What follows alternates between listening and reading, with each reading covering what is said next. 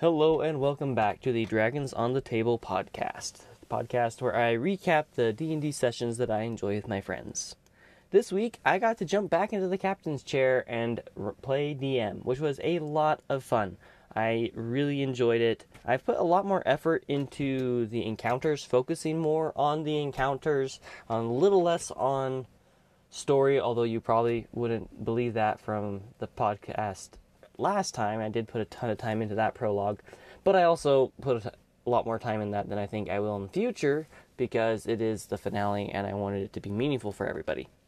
Anyway, it was really fun and really satisfying for me because I felt like I was able to see a lot of the things that I've been learning over the last few months kind of come into play, and it was just really satisfying to kind of see that play out in a really fun and enjoyable session.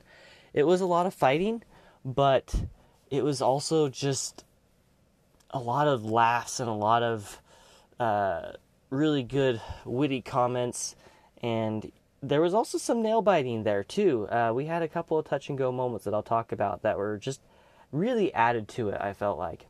It was a really fun session. So, as I talked about in the last episode, which was the audio form of the prologue for this campaign, quote-unquote campaign, very short campaign, I explained that it is the end of the world, that they are being sent to a sort of pocket dimension in the abyss or the hellish plains to fight their way through demons to capture or to acquire the seed of the world, which is a magical seed that is basically the essence of all the goodness that existed in this world, and they're going to plant it in the eternal planes and recreate or start anew the cycle of the world.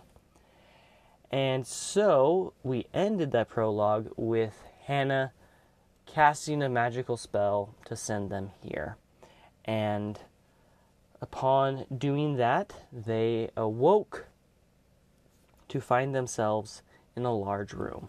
Now, Cole and Yvelda's players were not able to make it. Mika and Brant were not able to be here.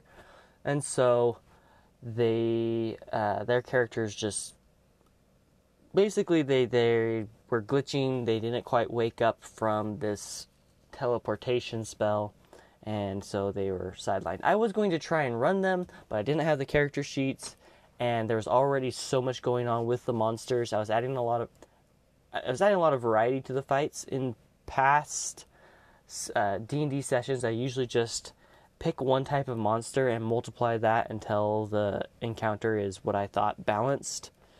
And that makes for more boring fights. So I had at least 2 types of monster in every fight. And that made it a lot harder to run, but it was also, I think, a lot more enjoyable for everybody. So trying to run multiple monsters on top of running Mika and Brant's characters was just, it wasn't going to work. So we ended up just sidelining them, and I tried to scale the fights. I was using the mechanics in the Dungeon Master's Guide to, again, quote-unquote, balance these encounters. D&D intentionally is designed to not be super across the board with their encounter balances. For example, we had 2 fights tonight that were classified as hard, and one was significantly easier than the other. Then again, it was the first fight, and so they were more geared up and had a lot more spells and stuff that they could use. As well as the third fight, they did 3 encounters. The third fight was also hard, and it was a lot more difficult. But I think the monsters in the third one were more challenging. Let me just jump into what happened so it's all lined out in a chronological fashion. I'll stop jumping around like I do. So as I said, they awoke in a large room. Cole and Yvelda were out of commission temporarily. Everybody decided not to worry about it because you got to be a little bit meta in these situations. The room was 8-sided. On each of the sides, or each of the 8 walls, was a door. One of them was unique. 7 were identical. One of them was a little bit more grand, a little bit bigger than the others. In the middle of the room, there was also a table, a 7-sided table. although when I showed them the picture, I forgot that I accidentally made it just a round table.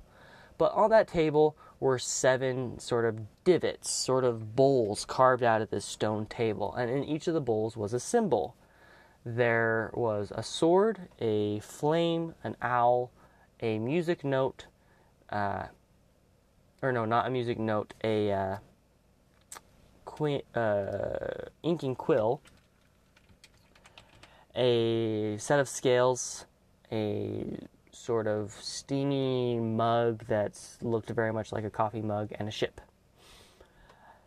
Then so they figured that these 7 divots somehow correlated with the 7 different doors that were identical.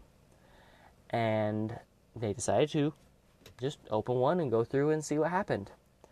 They found themselves in kind of a swampy terrain.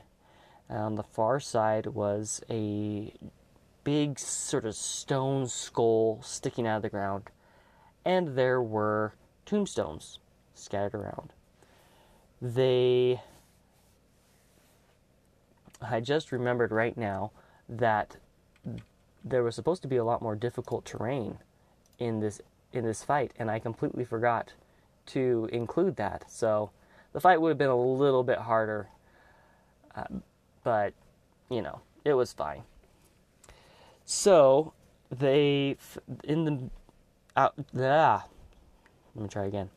just away from this giant stone skull was a vampire, and he was holding this round sphere of a brownish color, and they were able to kind of tell that it would perfectly fit into one of the grooves in the stone table in the main room.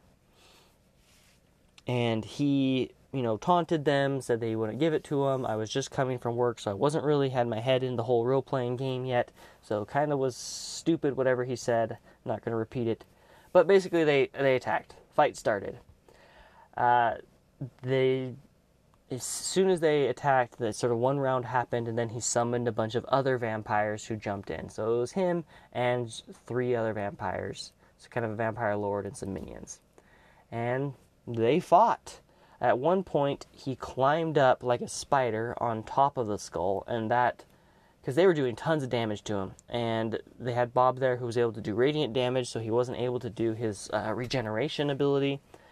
And they were cleaning house pretty quick. So he climbed up, he kept trying to stay away from them, stay in the fight. He turned into mist at one point and shot away. But they were doing well. They were holding their own. Cafe was just cutting these vampires to pieces. Cafe has a Vorpal sword in one hand and a sort of sharpness in the other. And in my naivety as an early DM, I gave him an extra attack.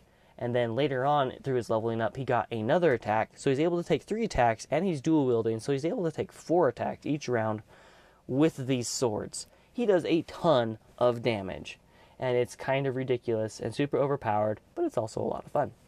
So he was just chasing these vampires around, cutting them to ribbons, while Bob used his lightsaber, basically, his sunblade, and took on the vampire boss.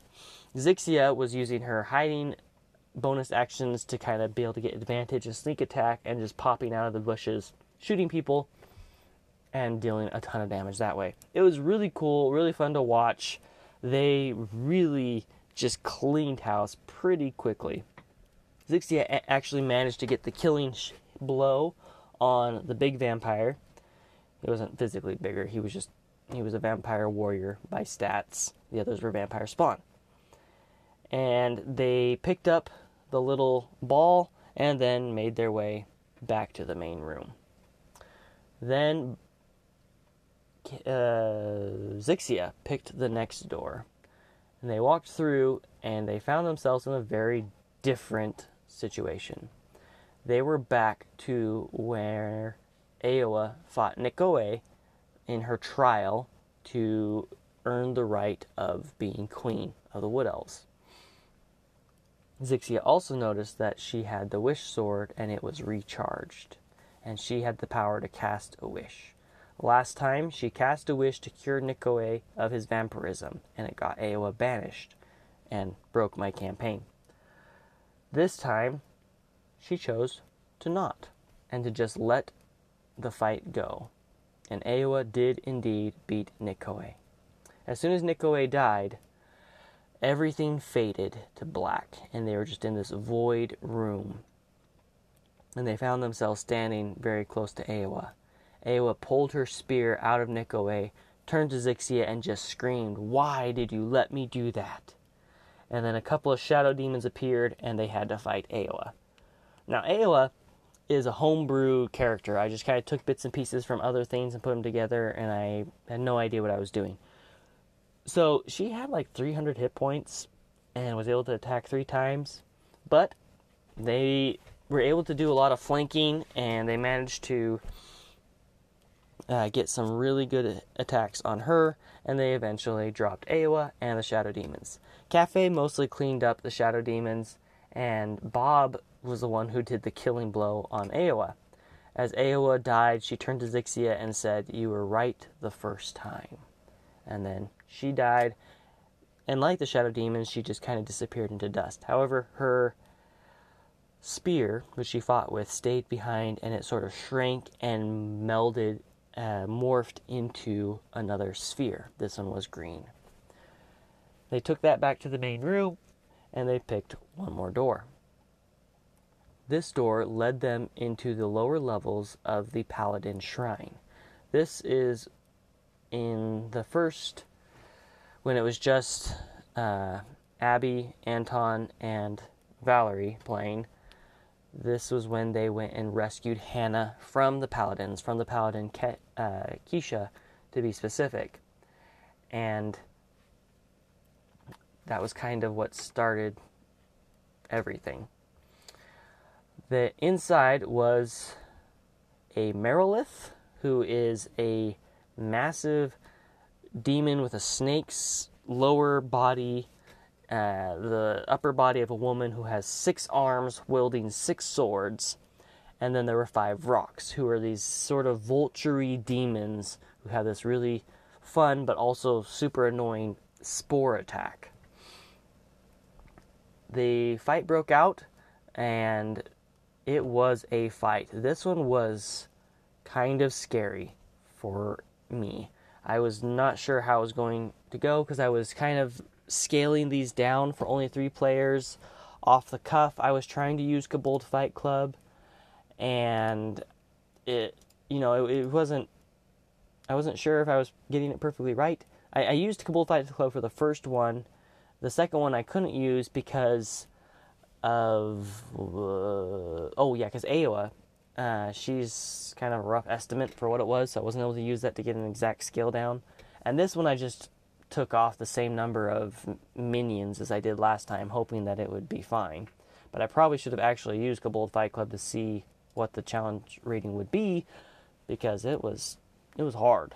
The Merilith is able to make 6 attacks with her arms, and they all have a +9 to hit. She's also then able to make a 7th attack with her tail, and if she hits somebody, not only does she deal damage, but she grapples and restrains them.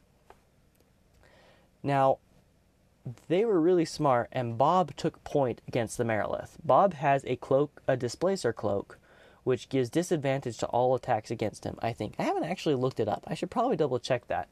But, I mean, it's still a really powerful item. And so, once he gets hit, the other attacks don't have advantage. So, he was able to... So, if Merilith did land one of the 7 hits, then the others would just be normal straight hits. But twice she attacked him 7 times and missed 7 times, because their armor class is just insane. But he was still taking point on it, and so he was taking quite a bit of damage, because she was landing some hits. At one point, I forgot that the Displacer Cloak's disadvantage was negated because he was flanked. That was on me, but it was probably good because she rolled 3 natural 20s that time, all of which were negated because of the disadvantage. So I don't know if he would have made it through that part. I don't think he wouldn't have out and out died, but he may have been knocked unconscious. Cafe and Zixia had a really good system going. He was able to hit his 4 times and not quite bring the Vrocks all the way down to the bottom, but then Zixia would come up behind and just finish them off. And so they were working their way. I had 4 of these Vrocks, and their first attack is a scream attack, and if somebody fails the save, they're stunned. The only person who failed these they did it 4 times. The only person who failed that scream was Bob's owl. He had an owl familiar. Unfortunately, the owl familiar was up in the air, so it fell and took a point of damage and was lost. Then the Vrocks also have this weird spore attack, which they just out from them they radiate these spores that do poison damage and require a Constitution save. And if you don't make the save, then you take poison damage every round until you make the save. Again, they're really high level, so a DC 14 save isn't really out of the question. But there were a couple times they got poisoned, and that's another thing. They had the poisoned effect, which gave them disadvantage on their attacks and ability checks. So it was a hard fight. Not only did you have the Merilith wailing on Bob 7 times each round, but you also had these Vrocks who had a recharge. The recharge was 6, so it wasn't happening every time. But you had these Vrocks throwing out all of these poisonous spores, and then on top of that, they were able to make 2 attacks. So it was getting a little rough. They used a lot of abilities, a lot of spell slots. I think Bob may be out of spell slots, which is scary because there are 4 more doors, not including the big one. However, next time they will have 2 more players helping. Anyway, it was a fight. However, they managed to finish them off. Bob and Cafe and Zixia finished off the Vrocks, and then they were able to help with the Merilith. In fact, I think maybe Zixia once again got the killing blow on this one. I can't remember. It was Zixia or Bob. Anyway, that was the session. I should mention that the sphere was found in the exact same spot that Bob had found the Sword of Truth. He had made a history check and was able to remember that when they opened the sarcophagus, it was the same sarcophagus where he'd found that sword. Then they came out and they started talking about maybe what the table means and the riddle in the middle, which I forgot to read to you. There was a riddle also on the table. It reads, "To every lock there is a key, and to every key there is a hand. But hands must work in ordered flow from simple start to bitter end." Yes, I wrote that myself. Anyway, so then they started talking about possibilities. They do believe that there is an order in which these these spheres need to go into the slots. And they are starting to kind of make some guesses as to what the symbols mean. They're not sure if they're not sure exactly what these things tie to, but they're making some guesses. And that was where we decided to end. We only did 3. I mean, we probably could have gone a little bit longer, but it was a lot of fighting. I think everybody was pretty ready to just call it. And plus, we wanted to save more of the campaign for Brant and Mika. So, that was it. That was everything that happened. And I had so much fun. Whoever's listening to this, thank you. That was a lot of fun. Really enjoyed it, and I'm really looking forward to next week. Quite possibly, maybe not, but quite possibly, this campaign will be all done by the end of next week. It would be a longer session, though, so we'll see. They got through 3 encounters, and yeah, judging by how many I have, it's possible that they could be done at the end of next week. And then we'll probably jump back into Brant's, although we did start talking a little bit about sometime down the road maybe running Waterdeep, but we won't do that probably until Brant's done with his campaign. Anyway, thank you so much for listening. Thank you also to my players for playing. It was a blast, and I will see you all next week.